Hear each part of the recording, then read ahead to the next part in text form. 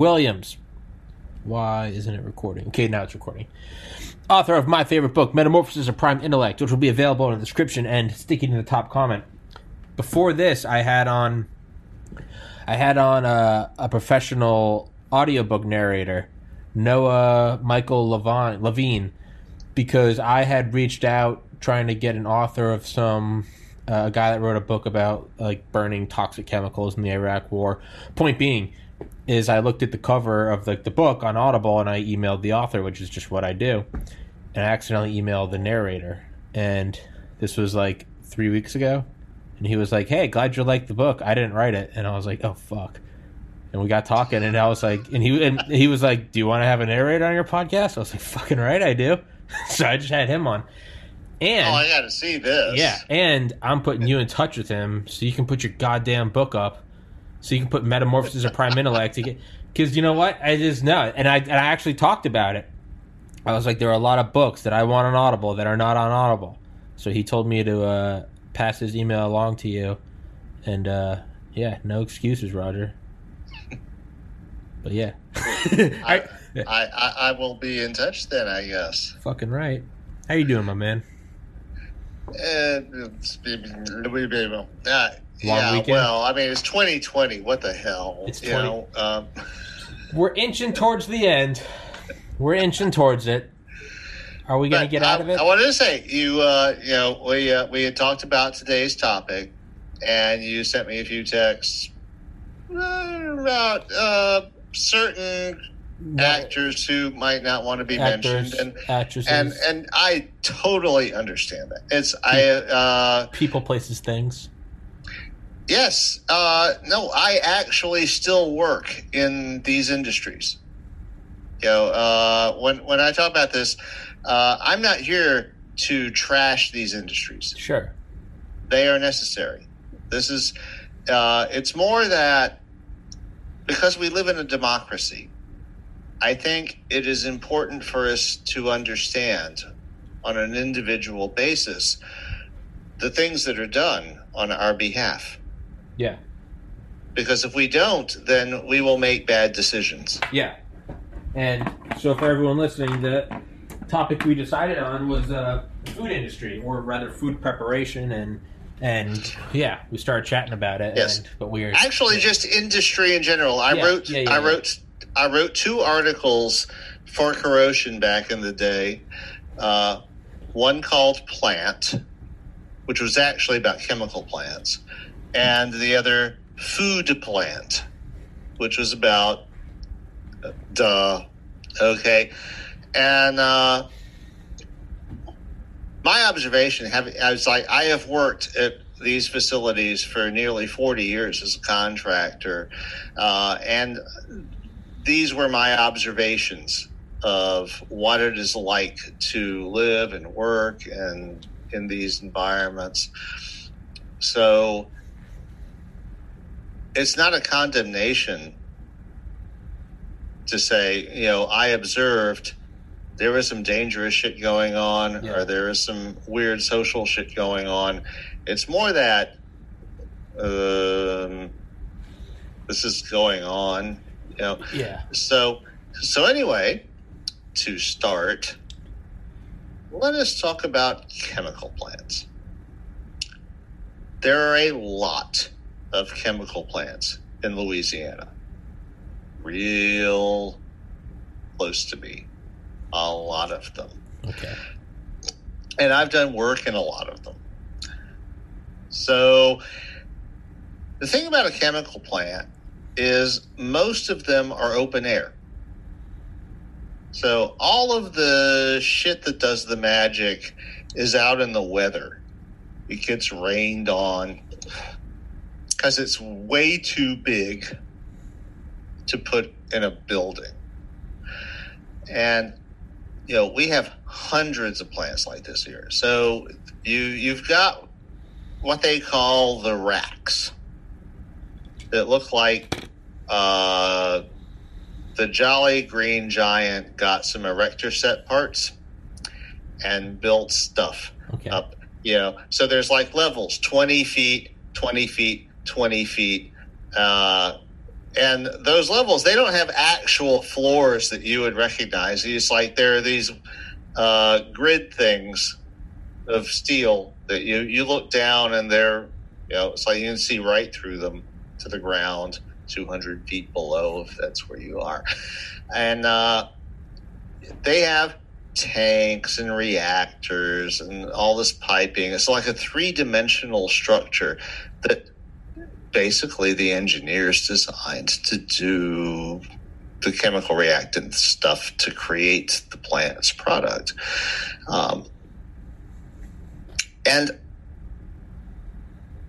when someone like me shows up at this place, it's to work on a particular machine. We don't know what the fuck it does, or what purpose it serves or anything. It's more like, I'm here to work on the scale, 1947A. Oh yeah, that's a level 5. Now this is something, I don't actually do this anymore.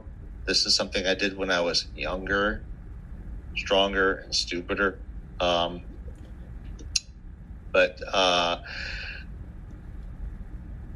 So you get on this elevator that has actually no protective mechanisms at all that you would expect. It's like, so it's this open frame thing where the walls are going by as you go up and down, and you get there and it's like you're 200 feet off the ground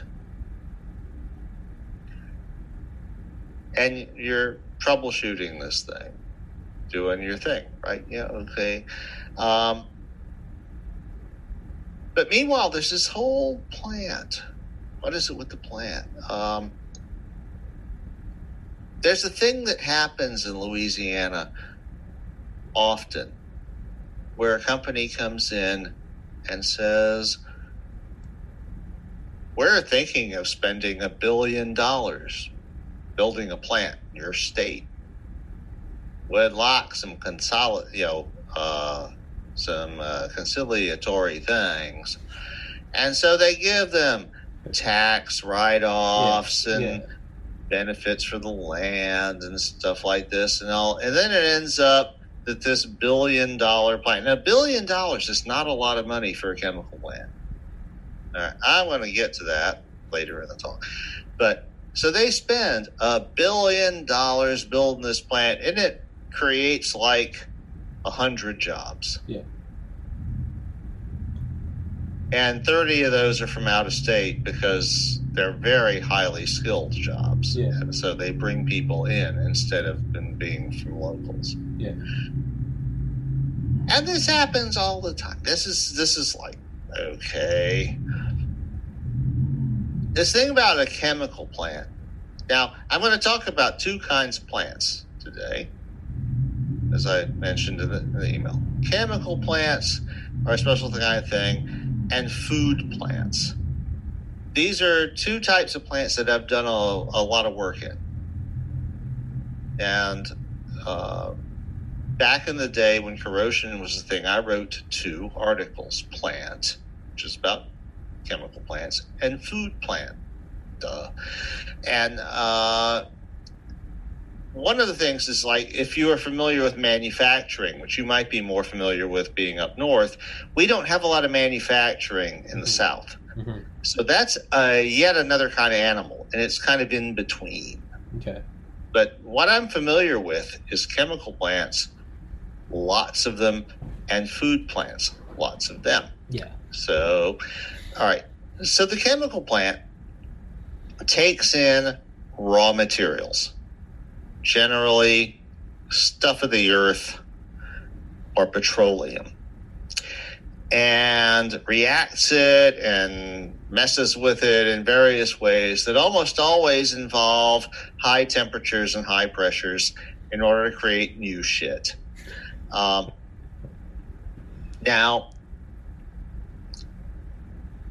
you are deep in euphemism zone when you hear the phrase uncontrolled energy release. Because that's what they say when you're taking the safety training and you're talking about it and all of the things that can go wrong. And yes, an uncontrolled energy release is a bad thing. Okay? It means that somebody fucked up somewhere.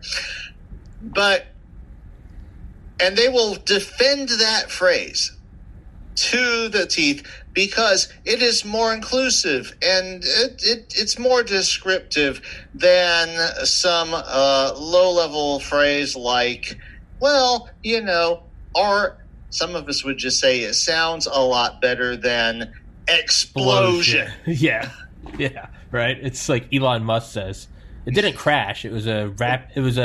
It was a rapid unassembly, disassembly. Yeah, rapid unscheduled disassembly. Yeah, actually, Musk stole that from the Culture series books. Unplanned energy release. Yes, unplanned. Okay. Yeah, uncontrolled energy release. Uncontrolled energy. Okay. So yes, and the problem is that in these facilities, you have a lot of tanks and pipelines that contain things that are toxic, that are under tremendous pressure, and that actually, those two things pretty much cover it all. If it's toxic, it's under big pressure, and they're brought together in these reactors under even bigger pressure and more, reactions. So,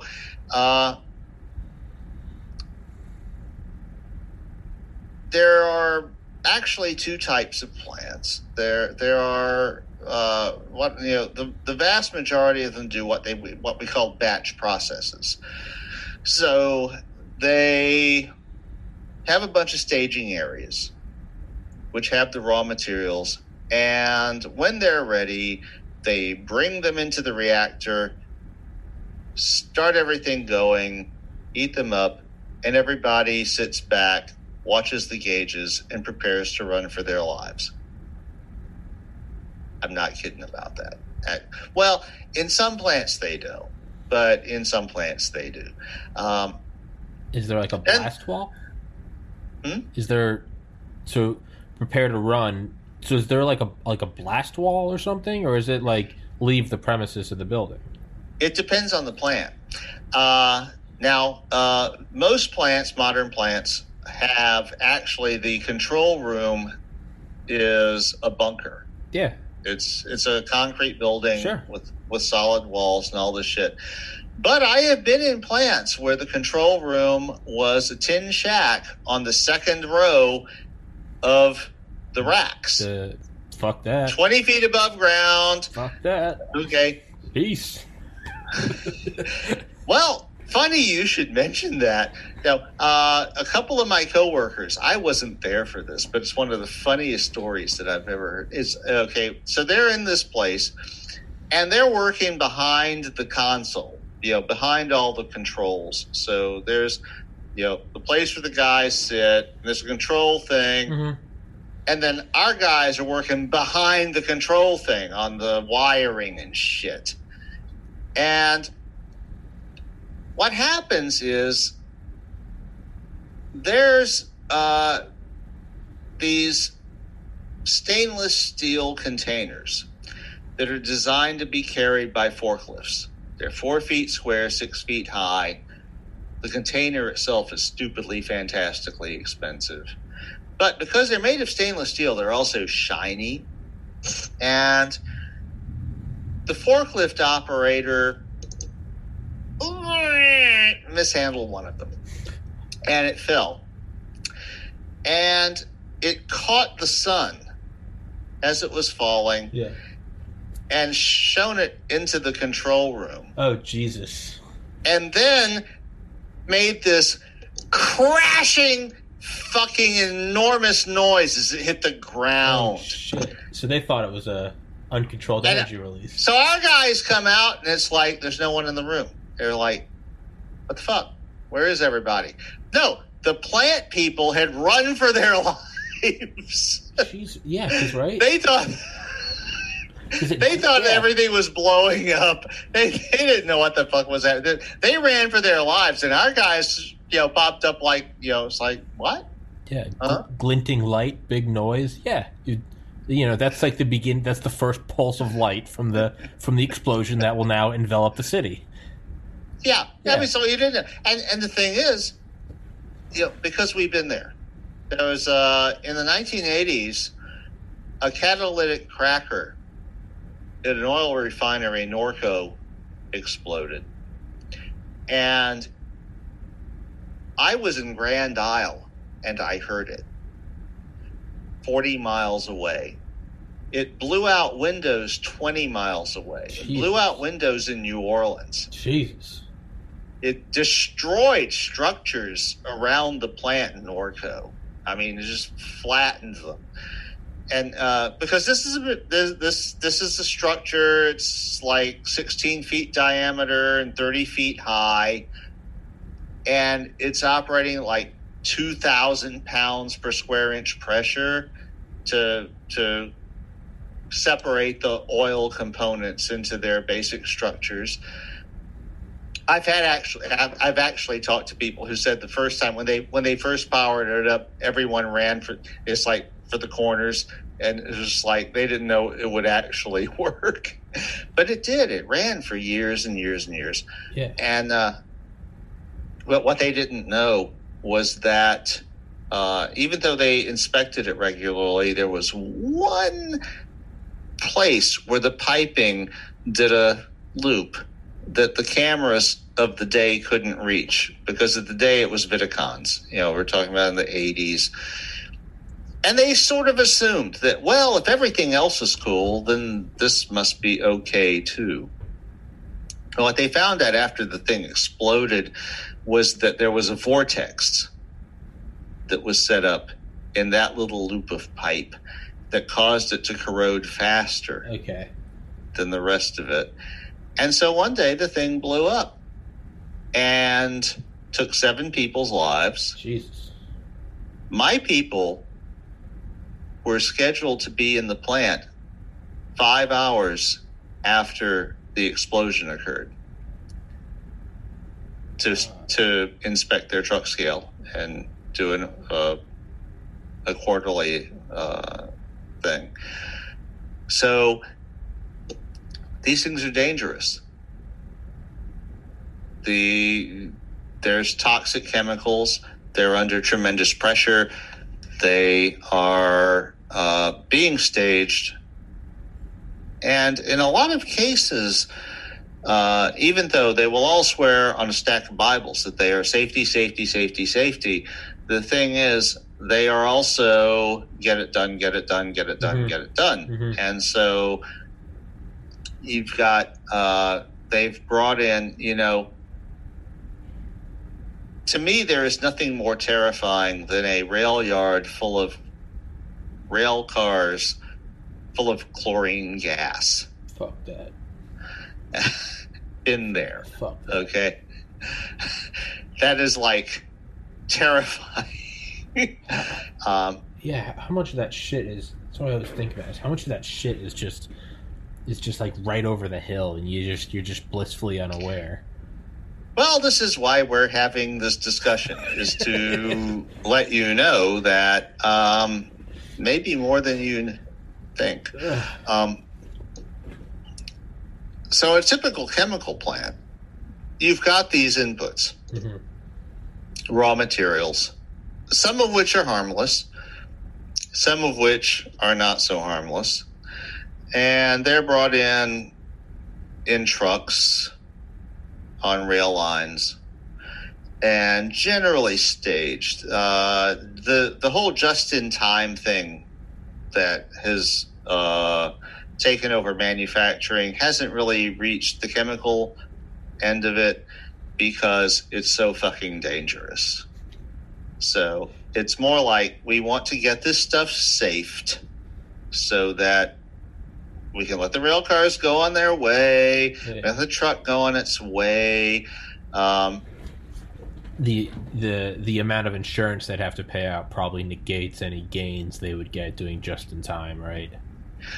That's one of the things, yes. So anyway, they take their inputs, they pump them into reactors with high pressure, with high temperature, steam, whatever else it takes to make something new. And in a lot of cases, those go into more holding tanks because they're intermediate products. This is why these things are like, 40 acres. Mm-hmm. You've got a whole slew of processes going on. One of the places that I work at regularly makes a shitload of ammonia and sulfuric acid. Now, they make these are intermediate products that they then ship to other facilities that need ammonia or sulfuric acid. But the reason they're making this shit is that they're also precursor products for the thing they're really making, which is the plastic that your countertop is made of. But all the component pieces are this like hyper toxic shit. Yes. And and stored under high pressure and all this. Okay, let's do the black and white, okay? Everything in your life that is black, your tires on your car, for example, are that color because of carbon black. Yeah. That is the pigment that makes things black. Nothing is blacker than carbon black. And carbon black is an extremely fine powder that gets into everything. Now, on one occasion, I was stuck in a carbon black plant for 2 days installing a machine. And when I got home, I looked like I was in blackface. I got into the bathtub. I got into the bathtub after running a bath, and within 5 seconds of hitting the water was opaque. Jesus Christ. Just from carbon black coming out of my pores. I turned 8 bathtubs of water opaque black before it stopped happening. This is your superhero background story. This is your moment. Oh, I'm just getting started. So this is to install one fucking checkweigher. It's like I turned 10 bathtubs full of water black with the carbon black that was in my pores. Now the people who work there all the time have all this PPE. They cover themselves up with all this stuff. And you're looking at this as a contractor and going, is this really? No, actually, it is necessary. It would be a good idea. Okay, so, and the other thing about carbon black, though, is what's really nasty about it, from my standpoint, as the guy who is trying to make your equipment keep working, is it conducts electricity.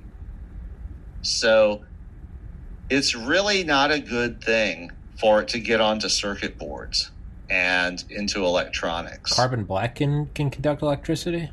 Yes. I don't know why in my mind I thought it was like chalk powder. No, carbon is like carbon. It's like the carbon rod in a battery. Okay. Yeah, carbon conducts electricity. So, Mr. Science major right here. So it gets into this shit and shorts things out. Yeah. And causes all kinds of problems. But then we go to the other end of the spectrum. Let's talk about titanium oxide. Oh, fuck. That's in paint, right? Is it? It's what makes things white. Yeah. It is the whitest chemical known to science. It's DuPont, right? I'm not mentioning company names here. It's Poudant. So titanium oxide is the stuff that makes wedding cake icing white. It is so inert that it is a food additive, because while it's not a nutrient, it doesn't poison you. It just passes through your system, and it's completely inert.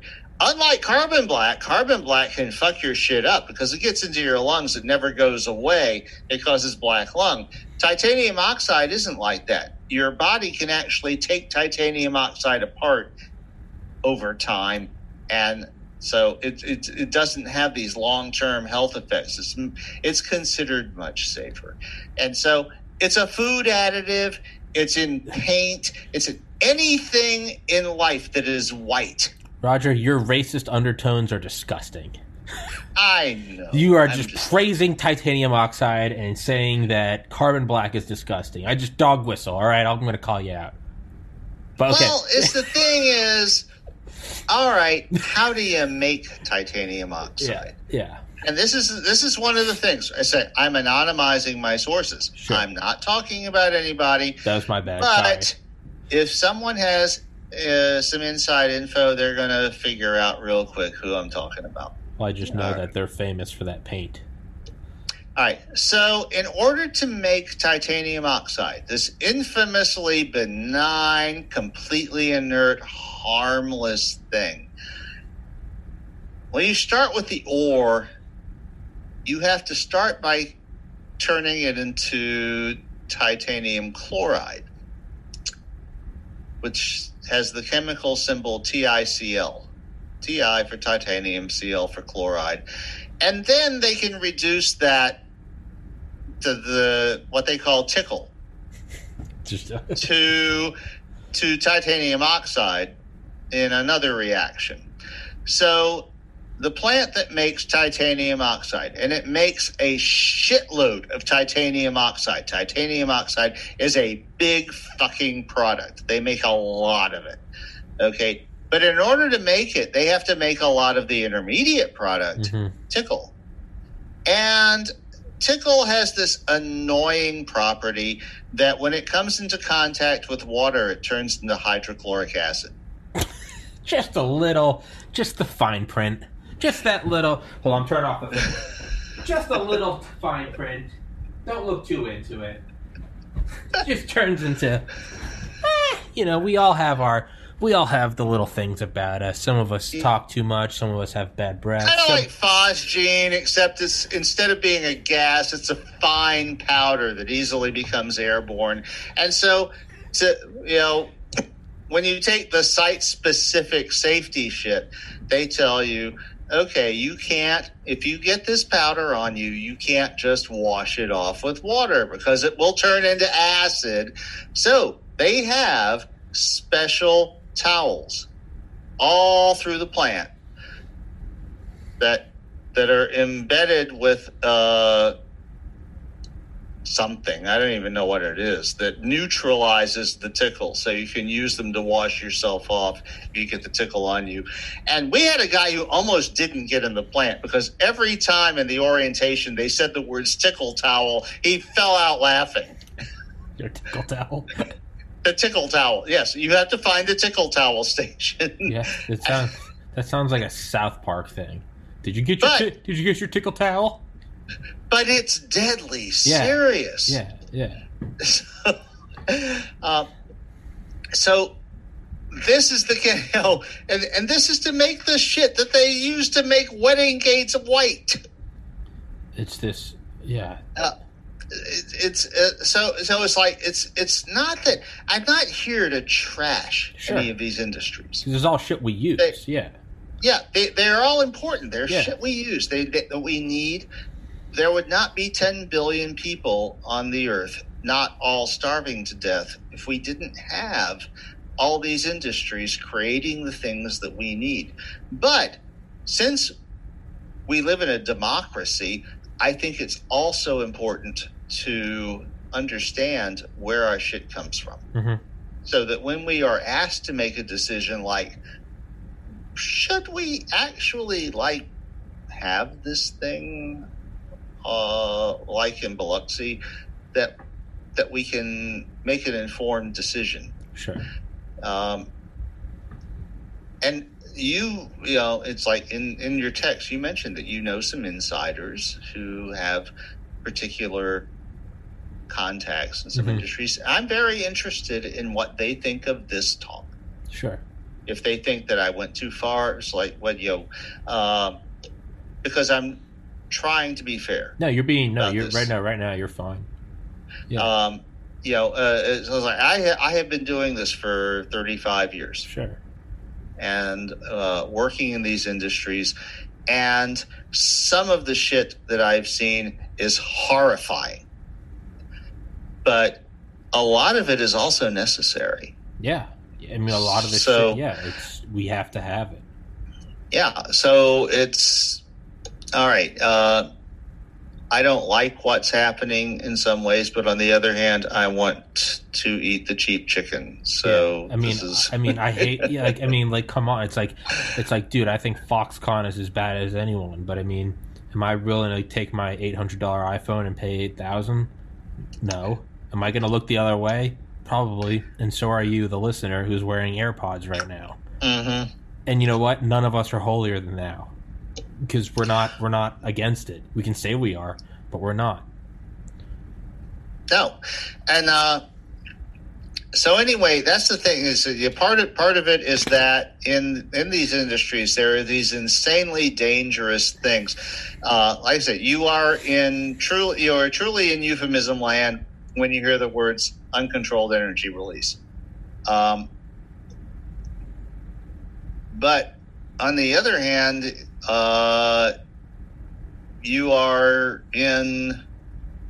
when you hear those words, you are probably about to enter that plant, and they really don't want you to die, because it is a real frigging paperwork nightmare for them if you do. It's a real pain in the ass. It is. Now, there is a plant upriver. I'm not going to get more specific, but for a while, they had one of their other plants had an accident, and they rewrote their rules for doing electrical work. And the rewritten rules were so strict that in order to change an incandescent light bulb, you had to wear a flash suit and have a second standing by with a fire extinguisher. A flash suit? Yeah. What's that? Basically a bunny suit that is flame retardant and electrically inert. Okay. So yeah, you had to be decked out in this head to toe rubber suit with another guy standing by with a fire extinguisher to change an incandescent light bulb like the one up there. Okay. That just sounds like South Park shit. All right, we're ready. It kind of was. Yeah. And they kept that up for about 2 years. Yeah. And before they finally came up with a rationale to back it down. So there's a constant tension in these places because you can't get away from the fundamental fact that what they are doing is fucking dangerous. Yeah. Yeah. And they don't want the embarrassment of a Bhopal type scenario happening if they can avoid it. So whenever the possibility of something like that arises, then they get really fucking paranoid and crank everything down to 9 levels. But on the other hand, that's also expensive because they're paying us labor to get in the bunny suit, have a second guy there with the fire extinguisher and all this stuff to make a minor adjustment in their truck scale, which was a thing that was going on there for a while. So, But on the other hand, on the other hand, it's like I've met people who were hosed down with toxic chemicals. They were in the wrong place when the pipeline burst, or valve failed, and I've been in one plant where they would not let a woman in if there was any possibility that she might be pregnant, because the chemical that they were handling there in huge quantities was an extremely dangerous teratogen. Yeah. And so they were like, if there is any possibility at all that you might be pregnant, you cannot come in the plant. And it was like, what's the word? Is it teratogen? Teratogen. Okay, and that causes birth defects? Yes, it makes monsters. Okay, I didn't. That's the root of the word. No, I know. I just learned. I learned a new word. Yeah, Yeah, that was.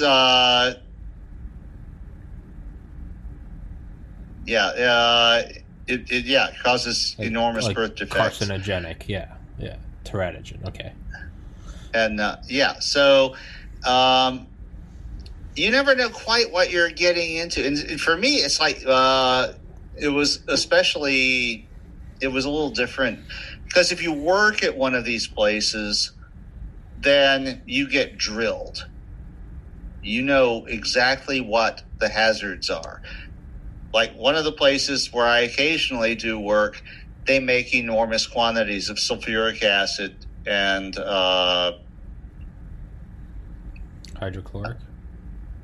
No, ammonia. Ammonia, yes. And because those are precursor products to the thing they're really making, which is the plastic that your countertop is made of. I'm not going to say exactly which plastic it is, because that would identify the plant. Okay. But they make way more of the acid ammonia than they need, because those are important precursor chemicals for other plants. Yeah, you can't slow down you don't want to lose a single ounce of product by having not enough reactant. Yeah, well, and also they sell those to other plants that need them, that can't make their own ammonia. They can't make their own sulfuric acid, but they buy them from this other plant 10 miles down the road. It's like, in fact, in a lot of cases, they have a pipeline. It's like they're not even putting it on trucks. They have a pipeline from one plant to the other, and they have a valve. Just an IV drip. Yeah. So this is how things happen in this industry, particularly along the Mississippi River, and because a lot of these places located here because of the river, because they have a lot of water. If they need a lot of water, which sometimes they do, if they need it for cooling, or if they need to dump shit in it, then it's there. So we've got, this whole petrochemical corridor up the Mississippi River, from below New Orleans to well above Baton Rouge. And these places, a lot of them are interdependent. So this is just how it is. But the other interesting thing that I wanted to mention about chemical plants, is they're stupidly dangerous if you don't do everything right. But they also don't create a lot of jobs, because you'll see this news item: big chemical company incorporated is going to build a $1 billion chemical plant in St. James Parish. $1 billion. $1 billion plant. Imagine the investment in our state. The future is now.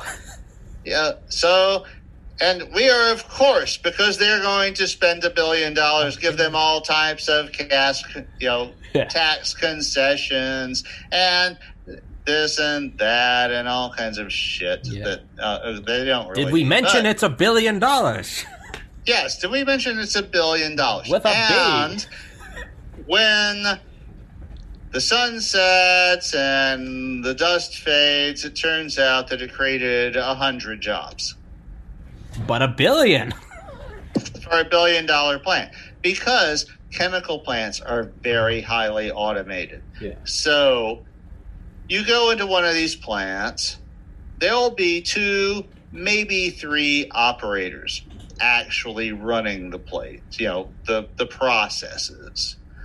Yeah, not the office. Now, office versus plant is a distinction everywhere. Mm-hmm.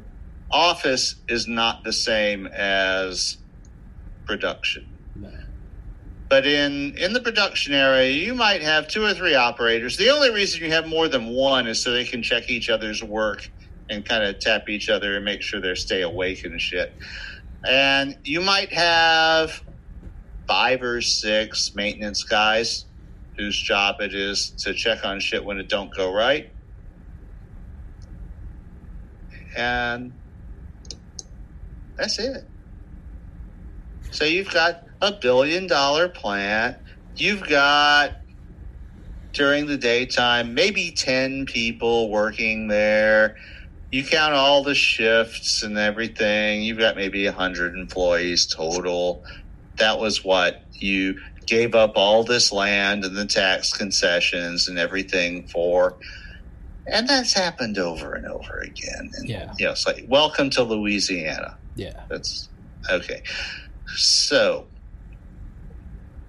and not to say it's even, actually, my personal experience is probably that we should be asking more from them. Mm-hmm. But who am I? Yeah. It's definitely always easy for you and I to take this myself definitely to take this armchair view of this is what we should have and this is what, but I don't know jack shit about raising money to lay down the investment on an industrial plant. And I string together a podcast where most episodes are just me yelling like a psycho. I just so happen to have a MacBook and a nice microphone. Shout out Mitzi Purdue. As opposed to a soapbox on a Manhattan corner with shit going down my leg because I haven't had a home in a year. I just have a screen it's probably a lot. But because we can be brats about it, fuck it. Let's sit in our armchairs and dictate how the world should be, Roger. Right. Well, one of us has actually been in a lot of plants. So, one of the things that I mentioned in the original plant article is that everything in an industrial plant is fabulously expensive. Yeah. A plant is an entire city made up of fabulously expensive industrial crap. And so, I have a little show and tell. Fuck yeah. What makes fabulously expensive industrial crap fabulously expensive? So, this here is a solenoid. Okay. This is not industrial crap. This is consumer grade crap. This is a coil that pulls the plunger in when you put electricity on the contacts. Mm-hmm.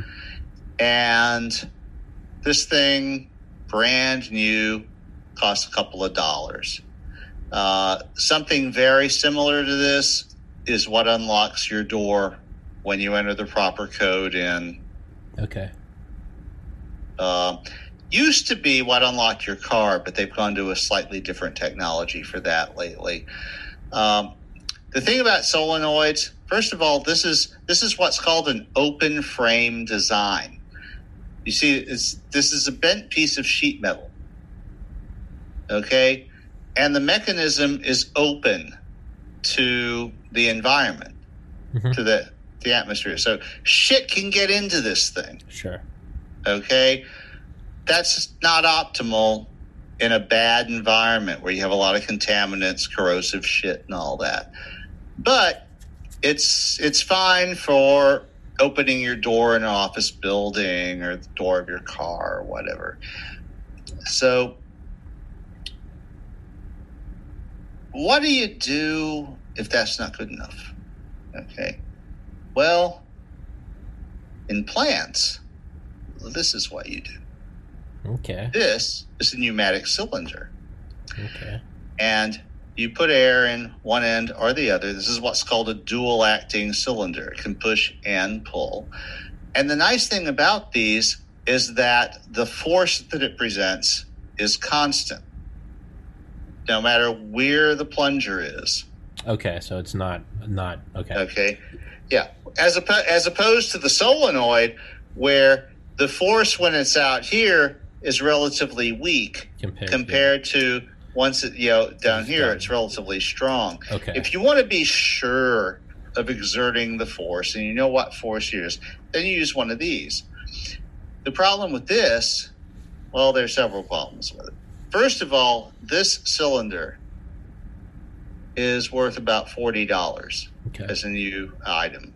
It's made of stainless steel, which is necessary because this is probably out in the problem area of your plant where there's all kinds of water and corrosive shit and stuff.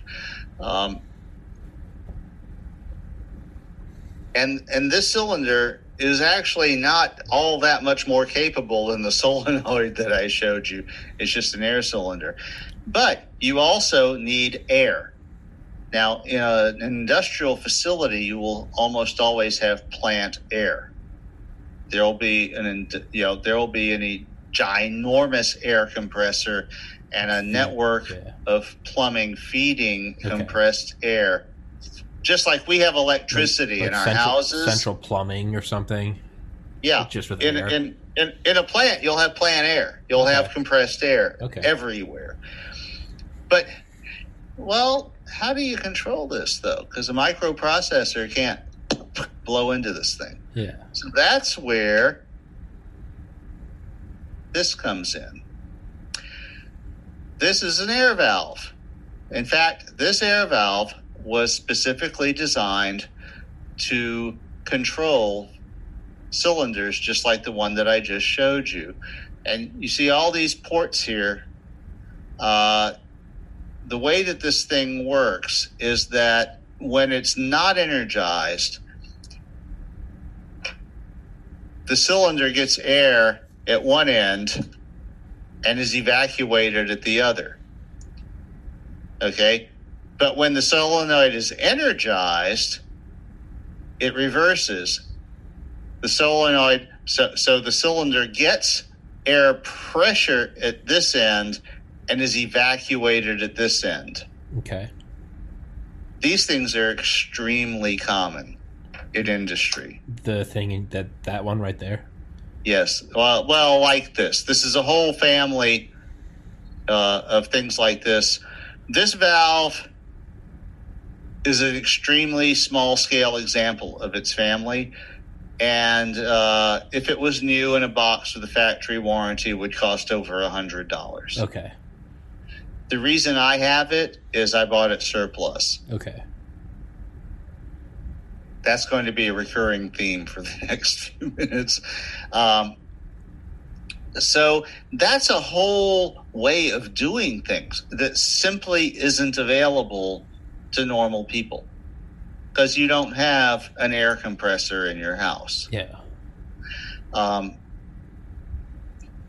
Now, the open frame design that I mentioned, the solenoid, gets a little more complex. This is a little more complex example of it. You can see that this is an example. There's a pancake motor here, and there's a whole shitload of gears.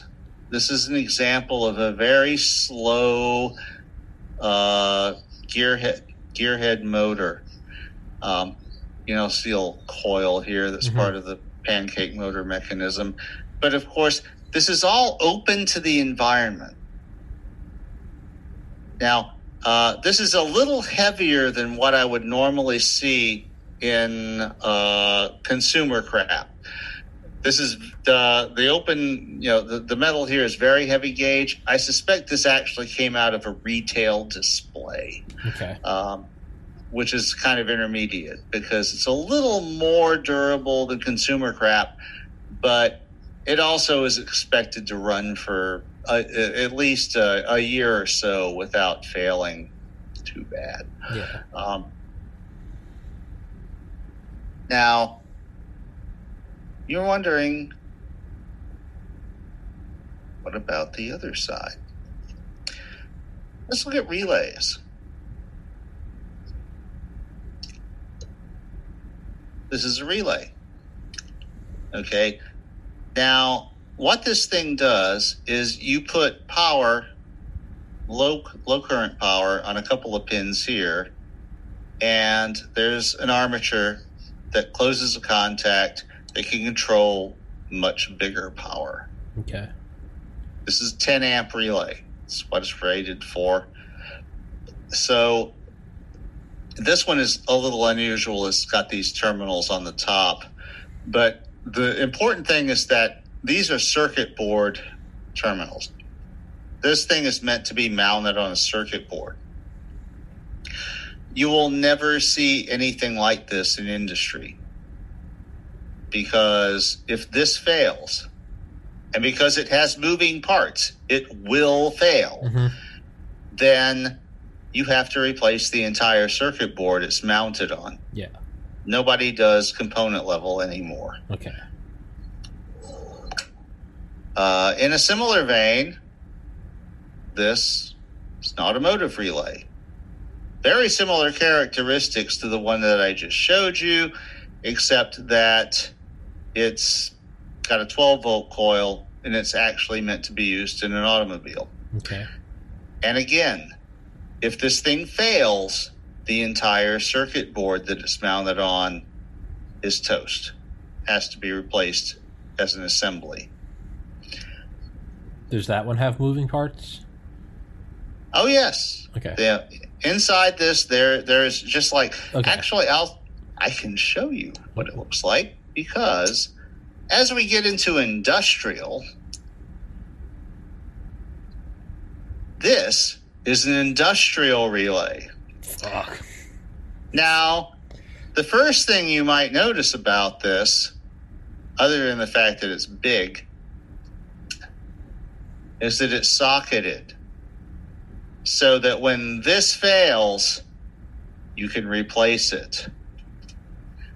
And if you look at this closely, you can actually see there is a coil and a set of contacts in there.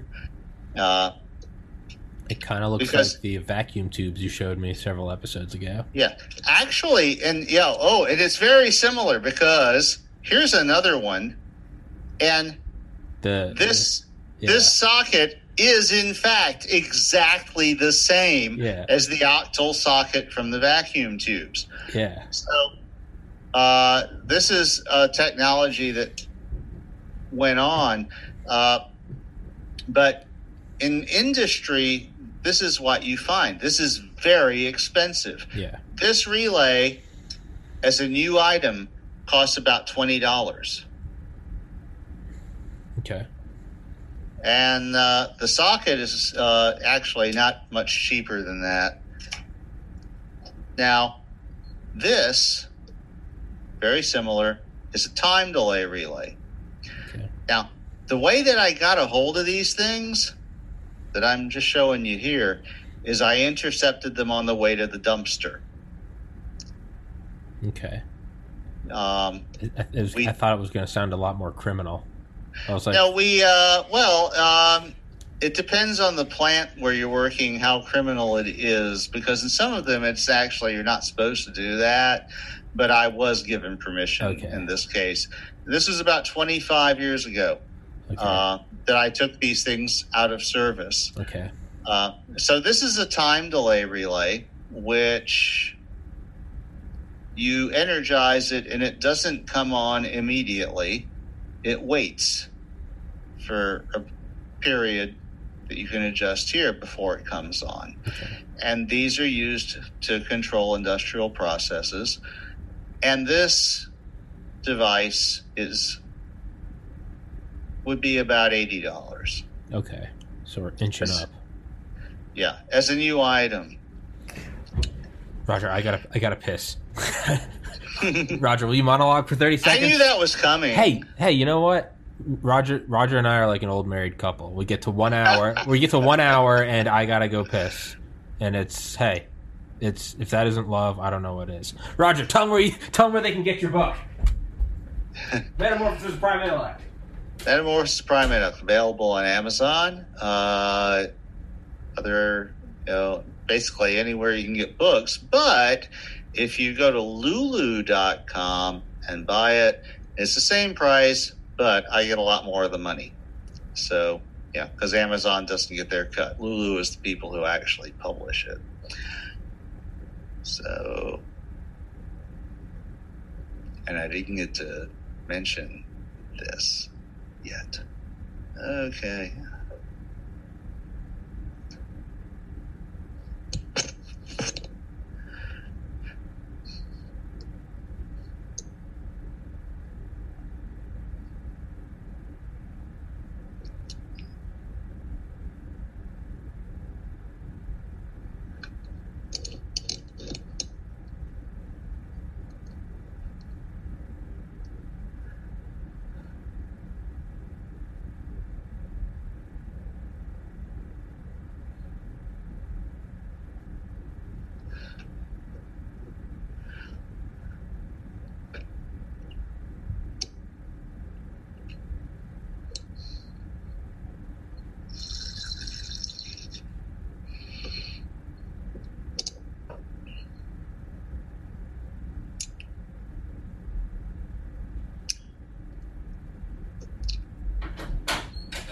And we are back. Thank you for your patience, Roger. Hey. It really, honestly, man, I should just set I should just get a countdown clock behind me, like a scoreboard, and just because I found if a podcast goes to 60 minutes, I just start all of a sudden I'm like, I gotta go so bad. Okay, but sorry. So we just did the $80 relay. All right. So this is a consumer grade electric motor. You can see it's made of sheet metal. Mm-hmm. It's got this little thing around it. Uh-huh. And this is an example of how a motor like that is used. This is the power unit from a battery-operated electric drill. Okay. That I took apart, and you can see the kissing cousin resemblance from the motor that I just showed you. Kissing cousin? Which is also a piece of crap. What did you say? Yeah. A kissing cousin? Yeah. Kissing cousin. Is that the name of it? No, they're... Oh, I thought you meant it's incestual.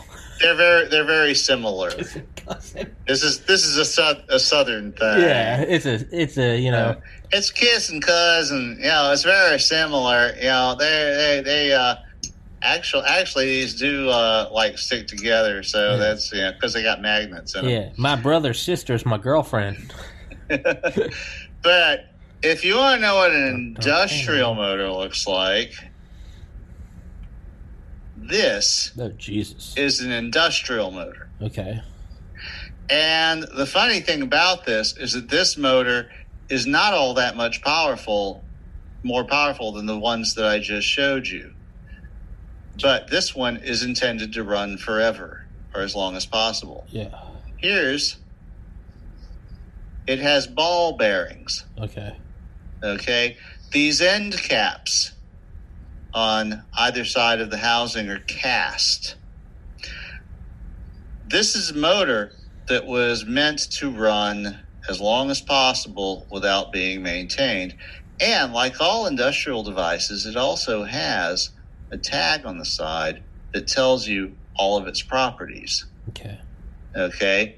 What its voltage is, what its power is. Now, this is not a very powerful motor. This is only an 8-watt motor, which makes it like 100th of a horsepower, which makes it about the same as this motor in the drill, except that one's meant to run continuously. Okay. The drill motor is, not so much. But you also notice there's not anything on this motor that tells you what it is or anything like that. It's just like, if you don't know, what I am, fuck you. That's consumer grade crap. Yeah. Okay. Yeah. Industrial crap tells it's like everything is documented. Yeah. And it's so the other one, like you said, only 8 watts, but its selling point is it just goes. Yeah. Just goes and it also weighs about 5 pounds. But again, it's a tank. It's a tank. Yeah. Though, right? I mean, this is like I could kill somebody with this. This is a serious piece of metal. Hey man, these things not so much. If you're angry enough and you strike enough times, anything is a weapon. Well, with this, not really. So what about something like the motors on like the Mars rovers? Space vehicles are a very special case, and I read some articles about that because weight is so important for them. True. You would never find a motor like this on a space vehicle because it's so fucking heavy. But something like the Mars rover, you can't have it breaking down, right?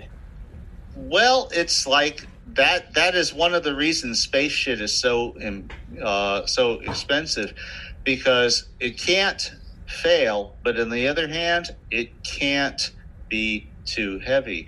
And so one of the I think it was in the Pathfinder thing, I read an article where they were interviewing one of the guys, and he said you could take any typical actuator mechanism from a spacecraft and crush it with your hand. Probably, yeah. It would be that light. It was Pathfinder, because they had this thing with the pedals that would fold out, and they said that was like one of the most intensely strong actuator mechanisms that they had ever built for a spacecraft, because normally you only build it to be just as strong as it needs to be, because weight is such an issue. But in that case, they didn't know how it was going to hit the planet. Yeah. They didn't know what orientation it's going to be in, and it's got to be able to unfold itself and all this. Yeah. So, that was a special case. But for the most part, spacecraft mechanisms are actually extremely delicate. Mm-hmm. They are just strong enough to do exactly what they are designed to do, and no stronger than that, because any more material. And this actually brings us to another thing, which is that matter is expensive. Stuff is expensive. Even dirt is expensive. One of the things about this valve, this thing weighs close to 1 pound. Okay. All right. And this is metal. And one of the things you'll notice about it is that it's meant to be taken apart. There's a knurled knob here that can be used to take the solenoid off the end. There are screws here and here, which can be used to disassemble it. This was machined out of a block of metal. Okay. And while this one isn't, I've seen these that were machined out of blocks of stainless steel, which makes them seriously, stupidly expensive. Yeah. This material is ultra high density polyurethane plastic,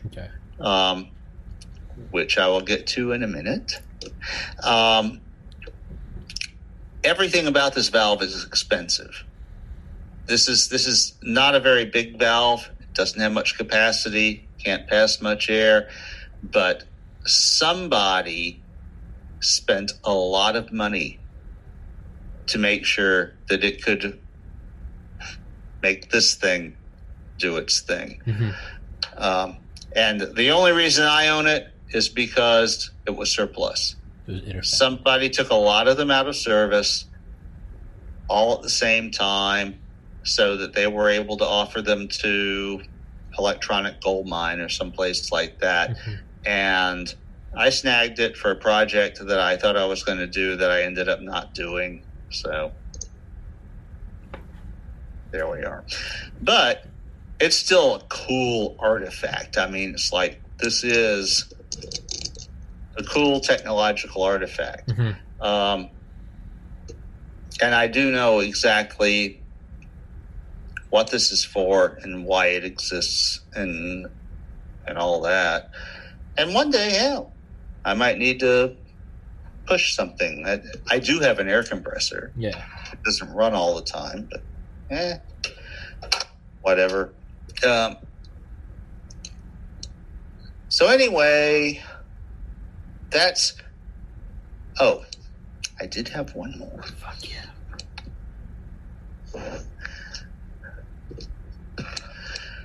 What is that? This is a bank of 16 I/O units. This is called an Opto 22 breakout board. And each of these modules is either an input or an output. And they're meant to interface with a microprocessor or something like that would plug into this connector here. And the reason for the name Opto is that they're optically isolated. Now, this board is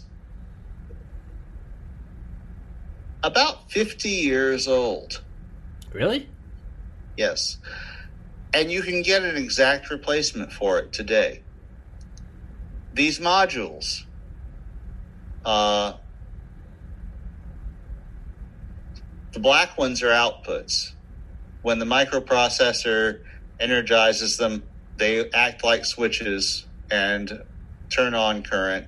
In these cases, because they're black, that means they're 110 volt ones. Red ones would be DC. These are 110 volt inputs. White ones would be DC. Mm-hmm. And also this board would allow you to mix and match them. The reason that there's 8 of these and 8 of these has to do with the thing that was plugged in here that had that pattern. This board itself doesn't have any active components. Okay. It's just a carrier. It's extremely high quality. This board, you can still buy one of these today. An exact replacement for this. It's about $120.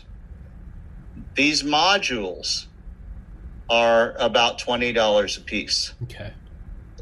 And I have this one because I intercepted it on the way to the dumpster. We replaced it with something that was at the time more modern. Because I was thinking of doing a home control project. Sure. That I never actually did. It would have been fucking cool if I had, though, because this is like industrial grade crap.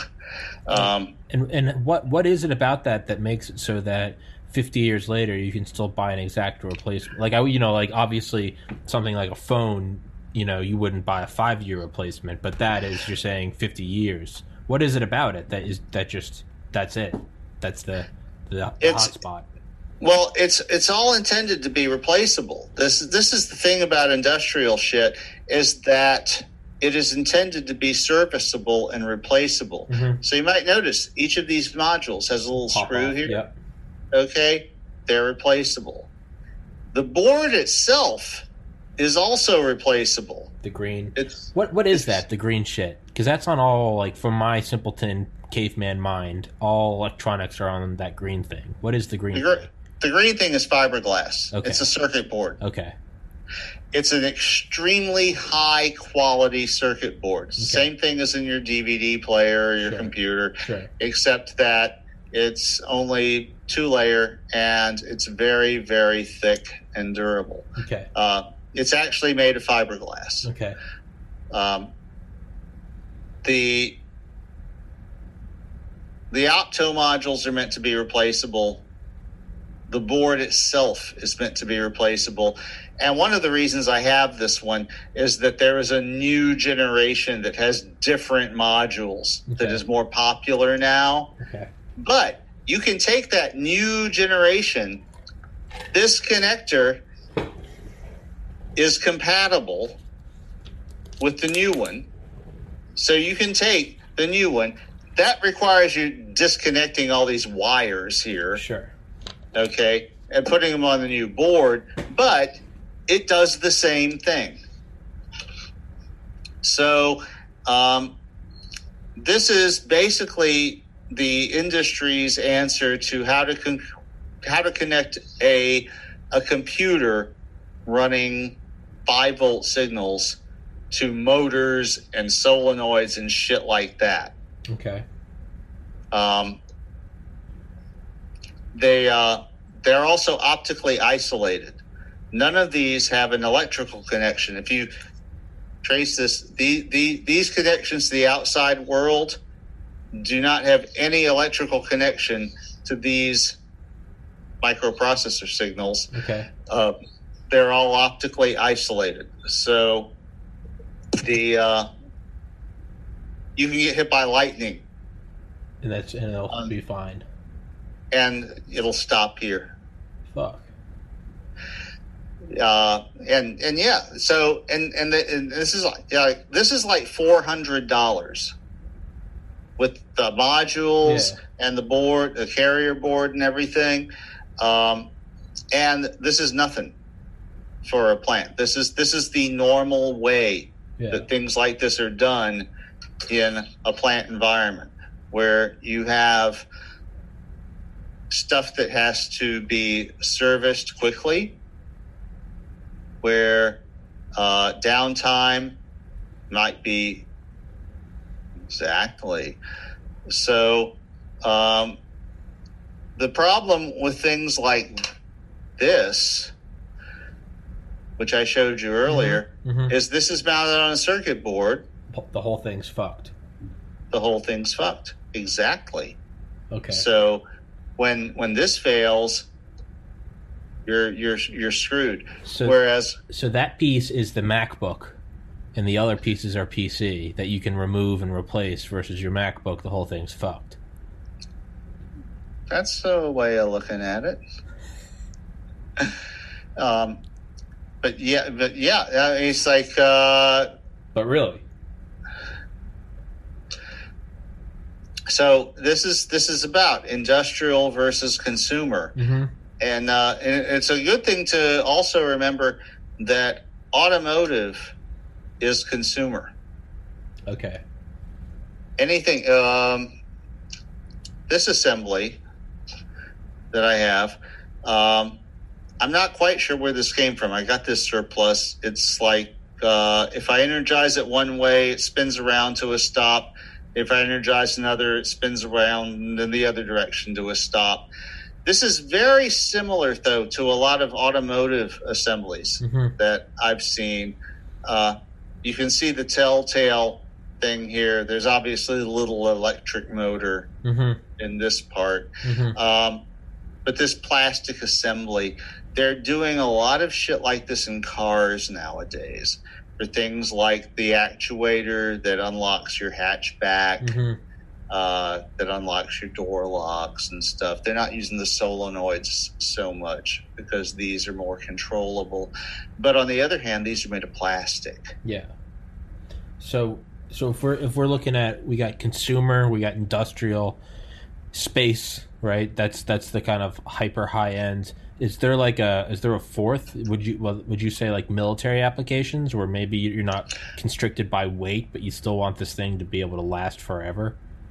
Yeah, military is its own thing, and I don't have very many examples of that because I used to have a few things in electronics, but yeah, there's a very hyper durable thing that the military wants. If you look at any electronics, then there's always a mil spec version that has higher temperature ranges. They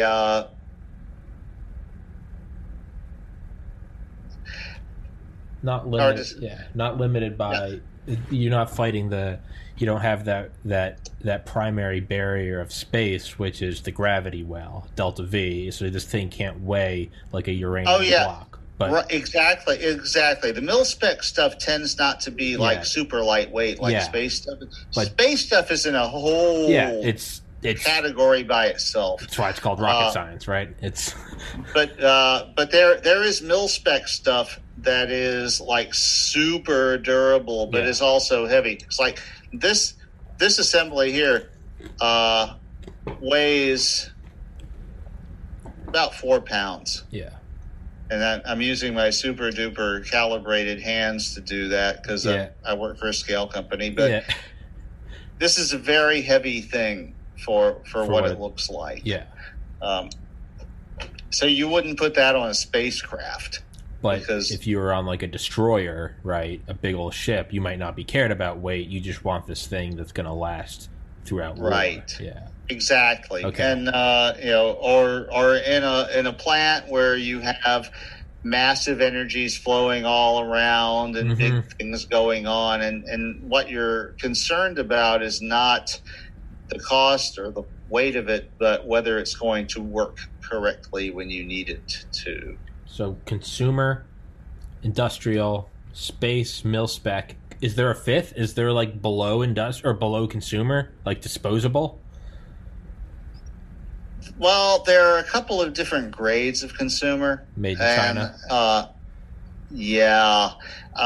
Actually, one of the things I learned talking to one of my suppliers, one of the manufacturers that I represent, we were talking about their supply issues, and he mentioned that there is a special grade of capacitor that is made for cell phones that is cheaper and crappier than the normal capacitors that are made for normal consumer electronics. And it's because they expect your cell phone to be discarded within a couple of years. Fuck. So there is actually a grade of electronic components that is crappier than what you would find in like your DVD player that is meant for cell phones. Yeah. Because cell phones are considered disposable. Yeah, you're tossing it, right? Yeah, the one you pick up at the airport because you lost yours, right? And it's got 100 minutes on it. Yeah, well, it's because, it's like, I only got an i6. It's like, now the 11 is available. What the... Yeah, I got this one. I got this one last Christmas, and it's, I already split the screen on it, right? And it's like you're gonna drop it. You're gonna want a better one anyway. So and so this guy was telling me, this is an engineer saying, we don't even have access to this if we wanted to. But they were telling me that it existed, that there's a whole special grade of components that is super cheap and crappy quality for the cell phone. Planned obsolescence. Actually, I don't know why. I mean, I would say that like I probably have the range of like hard drives, right? I got my industrial size ones, right? My 16 terabyte that I can just flip shit on and off. I got my SSD in this laptop, 256 gigs, pretty decent. And then I've got the tanks. I've got there's one, I don't even know I wish this company would sponsor me. ADATA. That one I have is waterproof, not water resistant. It's waterproof up to 2 minutes, submerged underwater. It's fireproof, it's shockproof, dustproof, and it has a metal shell on it that can survive 3,000 kilograms of downward pressure. That would be like my mil spec, right?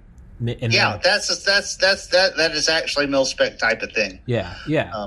It has to be capable of withstanding, like being in a tank that got hit by an anti-armor shell. Yeah, right. Space spec would be like a micro SD made of like gallium arsenide, so it survived radiation, but it also weighed like 1/4 of an ounce, right?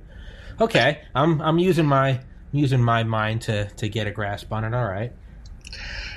So anyway, to get back to industry. Let's talk about food. Okay.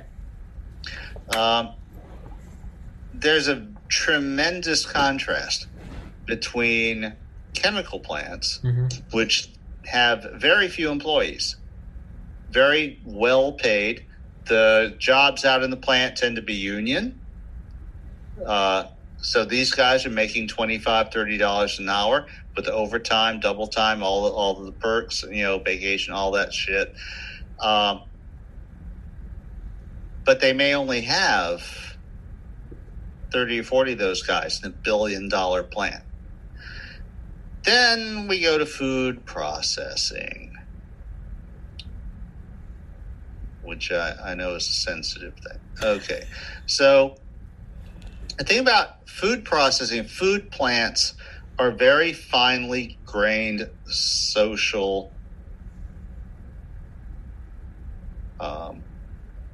dioramas. They are. Everybody has a place above and below someone else. Mm-hmm. And it could be a little weird when you first enter a food plant, figuring out where you fit in. Mm-hmm. There's all kinds of little signals of status. Because a food plant will have hundreds of employees. Yeah. And the reason is that in the chemical plant, you have control over your raw materials. Yeah. So you can automate everything. In a food plant, your raw materials are living things. Yeah. They vary. So there's a limit to how well you can automate things. And ultimately, you end up having to have a whole shitload of human beings with knives in their hands finishing the job, even if you have automation starting it. Yeah. And there is hardly a job I can imagine more soul-crushing than being a line operator in a food plant. Because it is repetitive stress injury hell. You're doing the same thing day in, day out. You're doing it in miserable conditions. It's probably a refrigerated room. You're decked out in all of this plastic PPE, not to protect you, but to protect the food that you're working on from you. And it's and it pays like $8 an hour. Yeah. So it's just a miserable, horrible way to live, and people come here from all over the world to do it. Yeah. Fast Food Nation by Eric Schlosser, for everyone listening. There's a great audiobook on it. He goes through the entire poultry and beef industry. It's insane. Yeah. Yeah. So you're ahead of me there because you've read that book. And my observation is that, okay, in the chemical industry, you wear PPE, what they call personal protective mm-hmm. equipment, to protect you mm-hmm. against the environment. Mm-hmm. So you have eyewear. In fact, every industrial environment now requires eyewear. Hat, hard hat, because you're ducking into all these spaces with crap. There's all these levels above you. Someone might drop something on you. Steel-toed shoes, similar thing. Okay. In the food industry, it's not about protecting you so much as about protecting the food that you are working with. Yeah. So you're wearing all this plastic shit, the gloves, the footies, the whole smock and everything. And that is part of the culture. Mm-hmm. Your position in the culture. Wearing PPE means you are low caste. You are low status. Yeah. Okay. Technicians, which is where I operate when I would go into one of these places, I would be about the same as a service technician, the guy who fixes shit. They still have to wear hairnets because hair in the food is bad. They still have to wear eyewear. They still have to wear steel toes.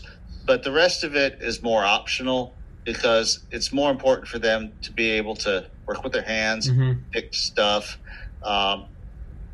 And the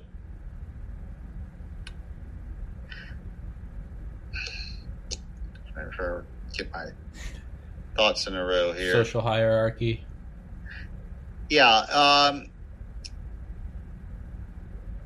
The technicians, they have the latitude to move around the plant. Yeah. And the ability to move around the plant is a big source of status in the social hierarchy, because the line operators are not permitted to move around. They have to stand at a station all day long, except for certain break periods, doing whatever they're doing with the birds or the catfish or whatever. Even taking a bathroom break is an issue. And the maintenance guys, well, they come and go at will. So they have actually a little office, shared office area where they can have a picture of the wife and all that shit. Sure. Probably shared with a few other guys, unless you're the maintenance manager, in which case they might have a little private office where they can, they have a computer terminal where they can, do the purchase orders and buy shit, or whatever. Then there's, things like, are you permitted to come in the front of the plant, or do you have to go in the back of the plant? Okay. All office jobs are higher status than any plant jobs. The sole exception to that is that you will find the plant manager who runs everything, dressing out in the gear, going out on the plant floor to see what's going on, because it's his fucking plant. He's the plantation owner, right? Yes. And he will don the protective gear because he has to go out and see what the fuck is going on in his place. And that doesn't ding his status. But for the most part, wearing PPE dings your status. That is unless you're top dog, right? That's like the general walking to the front lines and he's covered in mud, but it's the fucking general, right? He can talk shit. He's walking up and down the trenches, but it doesn't matter because he's a boss. But all of us, with all the doughboys and our muskets, know we're shit. But this guy's going out there. What are you doing? What are my minions doing? I just imagine he's some 1800s. Why is this line not running? What is wrong? You will feel my wrath.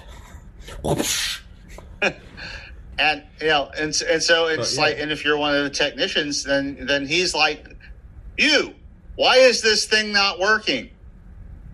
And I've been there more than once myself, but it's an extremely fine-grained social hierarchy. That's and that has been true of every food plant I have ever been in, regardless of whatever food they are processing, because the requirement of a food plant is that there's a lot of labor. Yeah. Because food, the source product, is variable. Mm-hmm. So machines don't completely deal with it, no matter what you do. And that translates to everything else. So I know you got people who are probably going to have a comment about that. I'm very interested to hear what they say about what I'm saying about this, because it's like, I have never been in a food plant. Sure. It was not an extremely fine-grained social hierarchy where if you were hired as a line operator and you walked in the front door of the office, everyone would look at you like you were from Mars and like you did something very, very wrong. Well, what got you're not supposed to be here. Yeah, what got me thinking was I worked at, he's been on this podcast before once, my friend Joe Udell, who I've known since 6th grade. His dad had a door frame manufacturing warehouse in Atlanta. An odd thing, but we used to work there when I was like 15, 16. But yeah, we were shipping and receiving, and we were Yeah, we were the shittiest of the, right? We had to have those, like, cut-proof gloves, jeans, mask, goggles. Step above was the technical guys that could use power tools. We weren't even allowed to do that. Step above them was, like, the drivers. And then a little section of the entire warehouse was an air-conditioned, blocked-off area. That was the office. Everyone had a chair. You had nice overhead lights, a tie. And, yeah, there were tiers of that. Yeah, and it was very much, if you walk into the office and you, hey, Mr. Udell, how you doing? And he's in a suit, but you're walking in, you're covered in sawdust and sweat. It was almost like, what is this undesirable doing in my office, right? The guards, take him away. But really, social structure, right? It was, we were replaceable. It was like, fuck you. Yeah, and the whole food industry is like that. And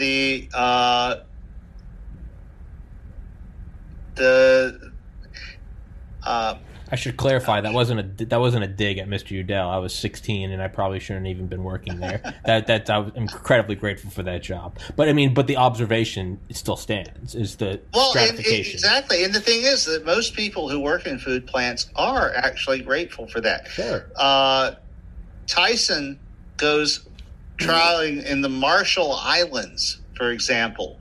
I was in a Tyson plant in Arkansas where they had a fucking translator for Marshallese, for the specific language of the Marshall Islands, because they had hired so many people, brought in so many people from this one area. And so, but of course, then these people are almost slaves. Yeah, because where else can they go? Well, and Eric Schlosser talks about them, the illiterate. They can't read, they can't write, they can't speak the language. They are the lowest. They are the undesirables. Mm-hmm. They're not the lowest, though. The lowest is truck drivers. Okay. Every plant that I've ever been in, even food plants that had line operators from the third world, truck drivers were beneath them. Really? Yeah, it's almost weird.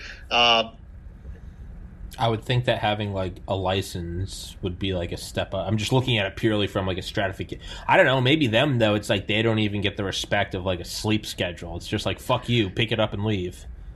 It's just I can't even completely explain it myself. Okay. But what I can say is that these guys are. Whatever else there is in the plant, if you drive a truck up, you are whale shit to them. Okay. Probably because even the line operators have learned to follow the rules. They understand. Well, for one thing, if you don't follow the rules, you're going to get fired in about 2 seconds flat. So they conform, but the truck drivers, they don't know what to expect from these guys. So they're just like, we gotta deal with this shit. So there's a truck driver place, and the truck drivers are not allowed anywhere except the driver lounge. That's if you're a line operator, which is about like the lowest position, it's like you've got to stand at this place 8 hours a day except for breaks, cutting fillets and shit. Mm-hmm. That is like, you would think that's like the lowest thing, but truck drivers are lower than you. Okay. That is one thing you can look in the mirror and tell yourself when you're dressing out to go home is at least I'm not a truck driver. At least I'm not a truck, right? Yeah, because you're right. They're not even regulars, right? So they don't even get the respect of being part of the cast. Some of them are, but most of them aren't. Yeah. So, but it's like, for whatever reason, that is like the bottom step on the totem pole is being a truck driver. I can't always explain it because I've actually met some truck drivers who are fairly literate and intelligent and all, but the rule is that's not what they expect. Sure, but on a small side note, it's becoming a thing over the last 10 years. These truck drivers are just getting Audible subscriptions. And so you're getting these guys now that are just getting like degree after degree, and like because they just so it's awesome. You got these guys driving, and they come out and they're just like they're getting like their doctorate in Prussian military history. It's the universe has a sense of humor. It's just like fuck it, this guy can learn everything. It's kind of weird how it flips, right? Nothing but time and. Well, think about the Otis elevator, right? Originally in skyscrapers, first in Chicago and then in Manhattan. The richest people, bottom floors, because you don't want to walk upstairs. That's below you. I mean, figuratively. And then with elevators, all of a sudden it was like, okay, now you want that because now you want the view. You don't have to walk. But originally, first floor, that was penthouse, because you could walk right in and out. Come the elevator, the entire thing flips. You could almost say it's like truck drivers, right? It's like. Yeah, now it's audible, and it's like now these are like the bohemian scholars. They drive all day, and they're, oh yes, I agree with Neil deGrasse Tyson's assertion about black holes colliding. Little side note, but yeah, it kind of flips, right? Yeah, I mean, and it is, and you got to remember too. Most of what I'm giving you here is from 15, 20 years ago. Sure. So there is because my job has also flipped to where I'm almost doing everything office-wise now. Yeah. I'm not doing nearly as much field work as I used to. Yeah. But in some ways, though, things don't change. That's, there's too much inertia. Uh-huh. And the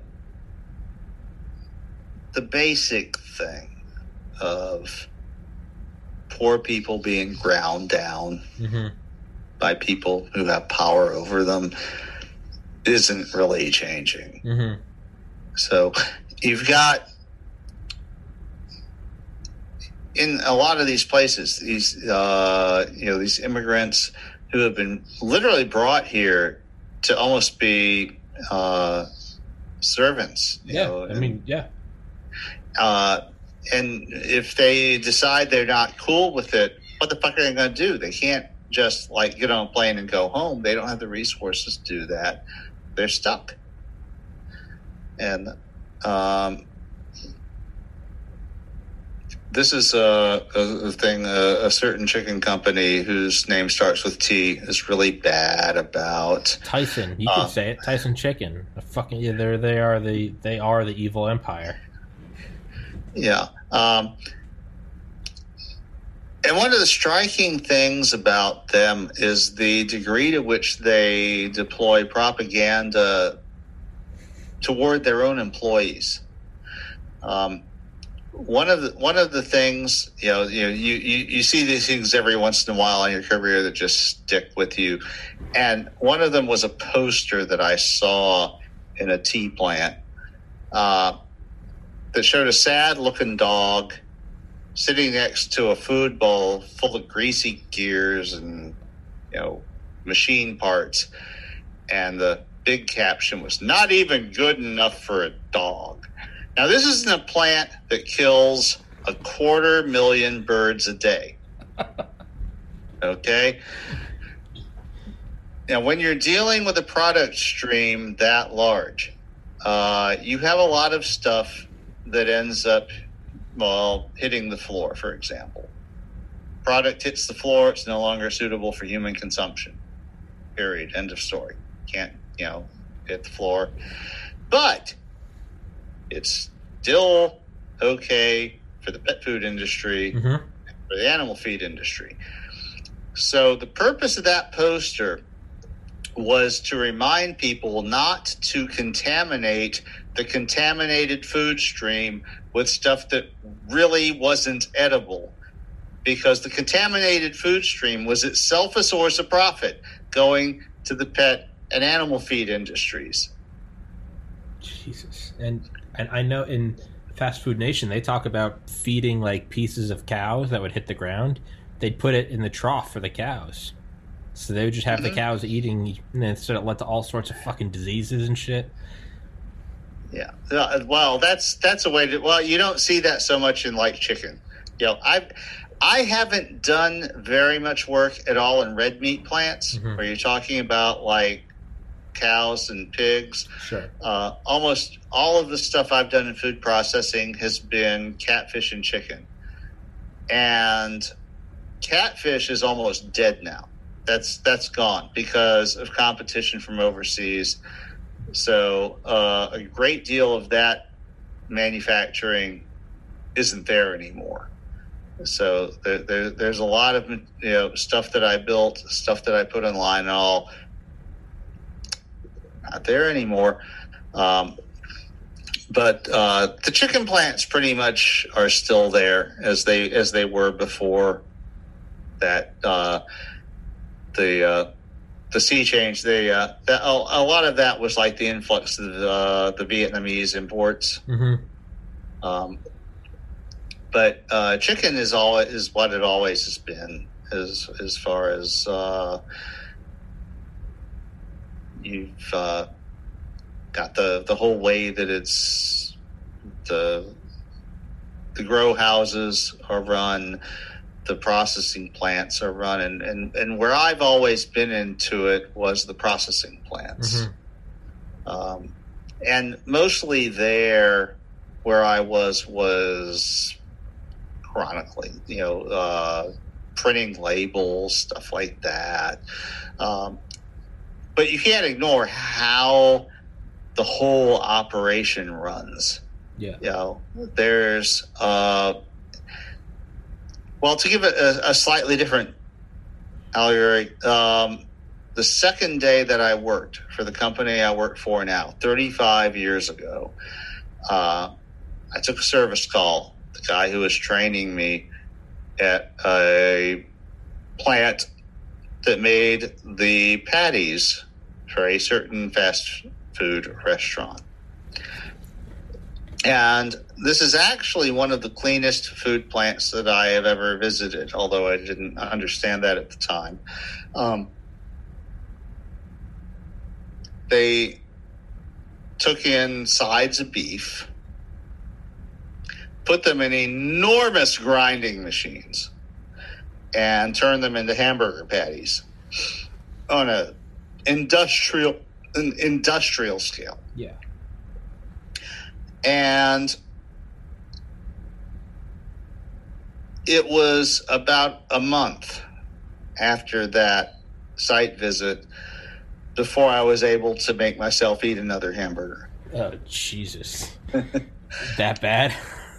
Because the smell of blood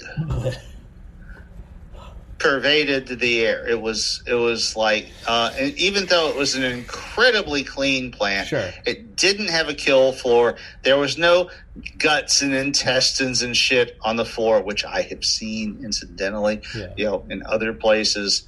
It was very clean and well run, but just that pervasive smell of death was something I had never experienced before. And now I it's like, have an ice cream sundae afterwards. Like, I'm fine with it. But at the time, I had never experienced anything like that. I hadn't even known that it was a thing that was possible. Yeah. And to just like be thrust into it, and it's like, this is whole building full of just meat being ripped apart. Just, yeah. And it's actually impossible to describe. So, like I said, the best description is it was a month after that before I was able to make myself eat another hamburger, because of having experienced that and not having been used to it. Now, on the flip side of that, I will say humans seem to be able to get used to anything. Mm-hmm. And we, so you've got people exposed to things like that, people who are in death camps. Well, I was about to say, think of the Sonder Commandos, Sonder. Yes. Those were the Jews that the Nazis would basically go easy on because they'd have them do the dirty work, including going up to the bodies of all the recently deceased via Zyklon B gas inmates in the showers, go up with hammers and hit the gold out of their mouths, blood and all, just hit them out. Because you got to remember, they just died from gas. So I mean, their bodies are still warm and wet and alive, if you will. Not alive, Yeah. but you know what I mean. Go up Right, and hit their yeah. mouths with hammers, and there's That's the thing, and the what I experienced in those first days with my employer was extremely mild, by comparison, and it was hard for me to wrap my head around it at first. But on the other hand, now that I've been doing it for all these decades, stepping over little bloody gibbets of intestines and shit in a catfish plant, it's just like, okay, whatever. Like this. But what I was going to say is there's an anecdote of one of these Sonderkommandos who the Nazis would always kill him after a couple months because they didn't want him like getting uppity. But some of them survived, obviously, when the camp started getting liberated. And so there's a story of one of them saying he'd been doing, this was his job. He'd go in with a mallet and just go beat the shit out of these dead bodies' mouths and rip the bloody teeth out that had gold. And one day he was doing it and he didn't even realize till he was like pulling the gums and roots out of his mouth that it was his wife. And he was like, I think I saw that story. He was like, and I didn't even realize it. And he was like, and I'll be honest, it didn't really register. He was just like, I recognize that face. On to the next bot. I mean, it seems like you can just adapt to, maybe it's the brain protecting itself. Well, it's that you have to adapt to the environment you're in. Yeah, you have, and we're very good at that. Yeah. So it's and I think that's part of the thing. It's like being in an extremely dangerous environment, like a chemical plant, where and I've told people for years, I am very glad that I don't actually work in one of these places because that would suck. Yeah. Now, I have a couple of friends who do work in these places. And the thing is, to say, as someone who works there occasionally, the chance that if the place blows up, I'm going to be there when it happens is not that big. But if I work there every fucking day, then my chances of being there when it blows up are actually pretty goddamn good, and that's scary. Near certainty. So, it just depends on what shift it happens on. Actually, when the oil refinery blew up in Norco, we had a crew that was scheduled to check the truck scale that morning. The refinery blew up at 4 a.m, and we had been scheduled to be there at 7 a.m. Fuck that.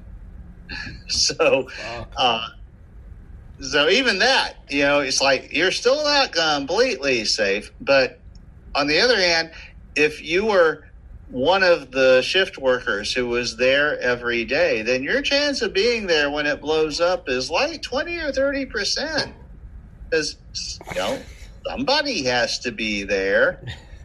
And the thing about that, it was an interesting thing because it's a catalytic cracking unit. It's pressure vessels, like 16 feet diameter, 30 feet high. It's got all these pipes feeding it. And one of the, and of course they made a point of periodically checking it out with video cameras. But there was one sharp turn in a pipe that they couldn't get to with the videos, with the video surveillance. And they just assumed that because everything else was okay, that pipe must be okay too, most likely. But it turned out that there was a vortex that formed in that turn, and it was corroding faster than the rest of the structure. That was the point where the explosion began. Yeah. And there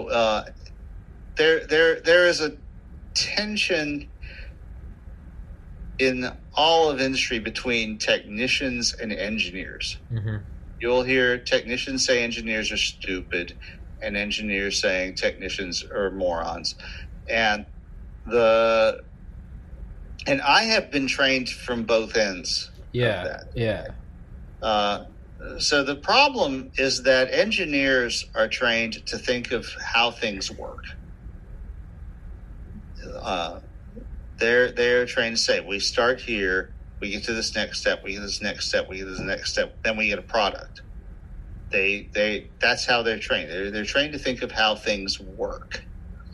They're not trained to think of how things fail. Mm-hmm. Now the technicians are trained to think of how things fail because they've got to put it back together after the thing fails. Mm-hmm. So it's the technician that says, this dumbass engineer put a bolt here where I can't get a fucking spanner on it to get it loose. Now that it's failed, to take this assembly apart and fix it. The engineer says, if the bolt wasn't there in that place, then the thing would fall apart. That's where it needed to be to absorb the stress.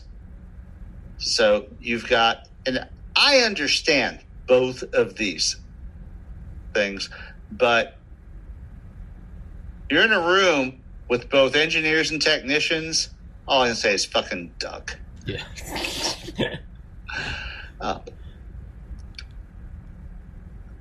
That was, I was going to say, that's what, Skunk Works of Lockheed Martin, obviously, I know you know. But that's what Kelly Johnson, the first head of it, used to talk about. He said that's what made them so efficient, is that there was no separate areas. You didn't have the designers and then the metallurgists and then the guys putting it together. No one was allowed to be more than I think it was something like 15 feet from the next person in line. So if you drew up this schematic for this wing and then the next guy had to make it out of aluminum, it didn't just go to him. And he would say, no, this isn't going to work. Well, that's why he had him there. He said he would have it so that you could turn around and be like, instead of hey, this needs to go back to the drawing division, you turn around and be like, hey, dipshit, what is this? And he would come over and be like, I don't think, and he said, but that's the reason why they could just get shit out because everyone was there. That's brilliant. Yeah. I didn't know that actually. Kelly Johnson was a fucking genius, man. But it's brilliant and it makes perfect sense. Yeah. That's having worked in industry for decades, I can say that is exactly the problem. Yeah. That you've got people that write a specification. It gets signed off by management. I had beautiful example here. Okay, so I designed a system around 1990 to weigh trucks in and out of the largest sugar refinery in the United States, and it was enormously complicated. We had meetings after meetings after meetings with the top guys, the designers, everybody, and we nailed down this thing. This thing was collecting 150 items of information for every truck, and which was unheard of at the time. This was way ahead of its time. Of course, I did it, but we went to put it in. We install the computer, we put everything in, we establish communications, everything's going. And the very first truck, okay, the driver comes in, gives the operator his driver's license. The operator looks at it, goes, well, how do I enter this guy's driver's license number in? And I'm like, you have a 10-digit field there. That's why it's this guy's from New York. New York, they have 14-digit driver's license numbers. They had talked to everybody except the actual operators who operated the system. And that was like the very first thing. It was the very first truck. This guy was from New York. He had a 14-digit driver's license number. We had a 10-digit field to enter it into. And I ended up spending the next 3 days on site rewriting everything after we talked to the operators to deal with all of the things that the supervisors didn't even fucking know about what their own system had to do. Yeah. But it seems like that's the case, right? Because I think that's something Kelly Johnson talked about. Is he said when they, Lockheed Martin and Roger, let's wrap this one up in 5 minutes because I got an early one tomorrow. Okay. But that's one thing he talked about was they had something like 11,000 engineers design when Lockheed tried to get into like the commercial airline business. They had something like 11,000 engineers, and I shit you not. For the U-2 spy plane, they had something like 70. And it's because one was Skunk Works and one wasn't. And they just cut out all the middle shit because they were like, everyone has to be right here. So when they'd start designing something, you'd have the metaller just going, before you even finish drawing it, like, we're not doing that. It can't be done. And so they'd be like, all right, fuck. So they just cut out all this bullshit middle ground. Yeah. That's, kind of what you have to do to make it work. Yeah. I mean, I guess that's how you get an SR-71 Blackbird is when you have those guys, right? Yeah. Oh, by the way, when are you going to get like lighting again? Oh, I have it. Oh no, no. I got it. I just in the afternoon.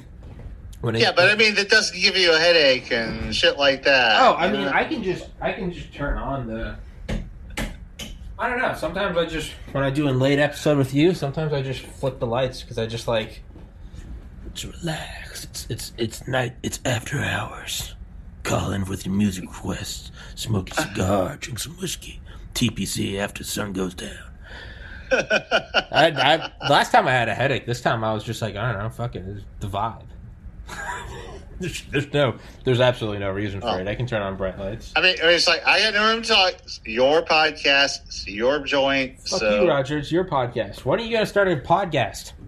I was thinking this morning about it. I was like, I'm going to upload all the episodes I did with Roger onto an account and just give you the login and be like, give you the keys to your own kingdom.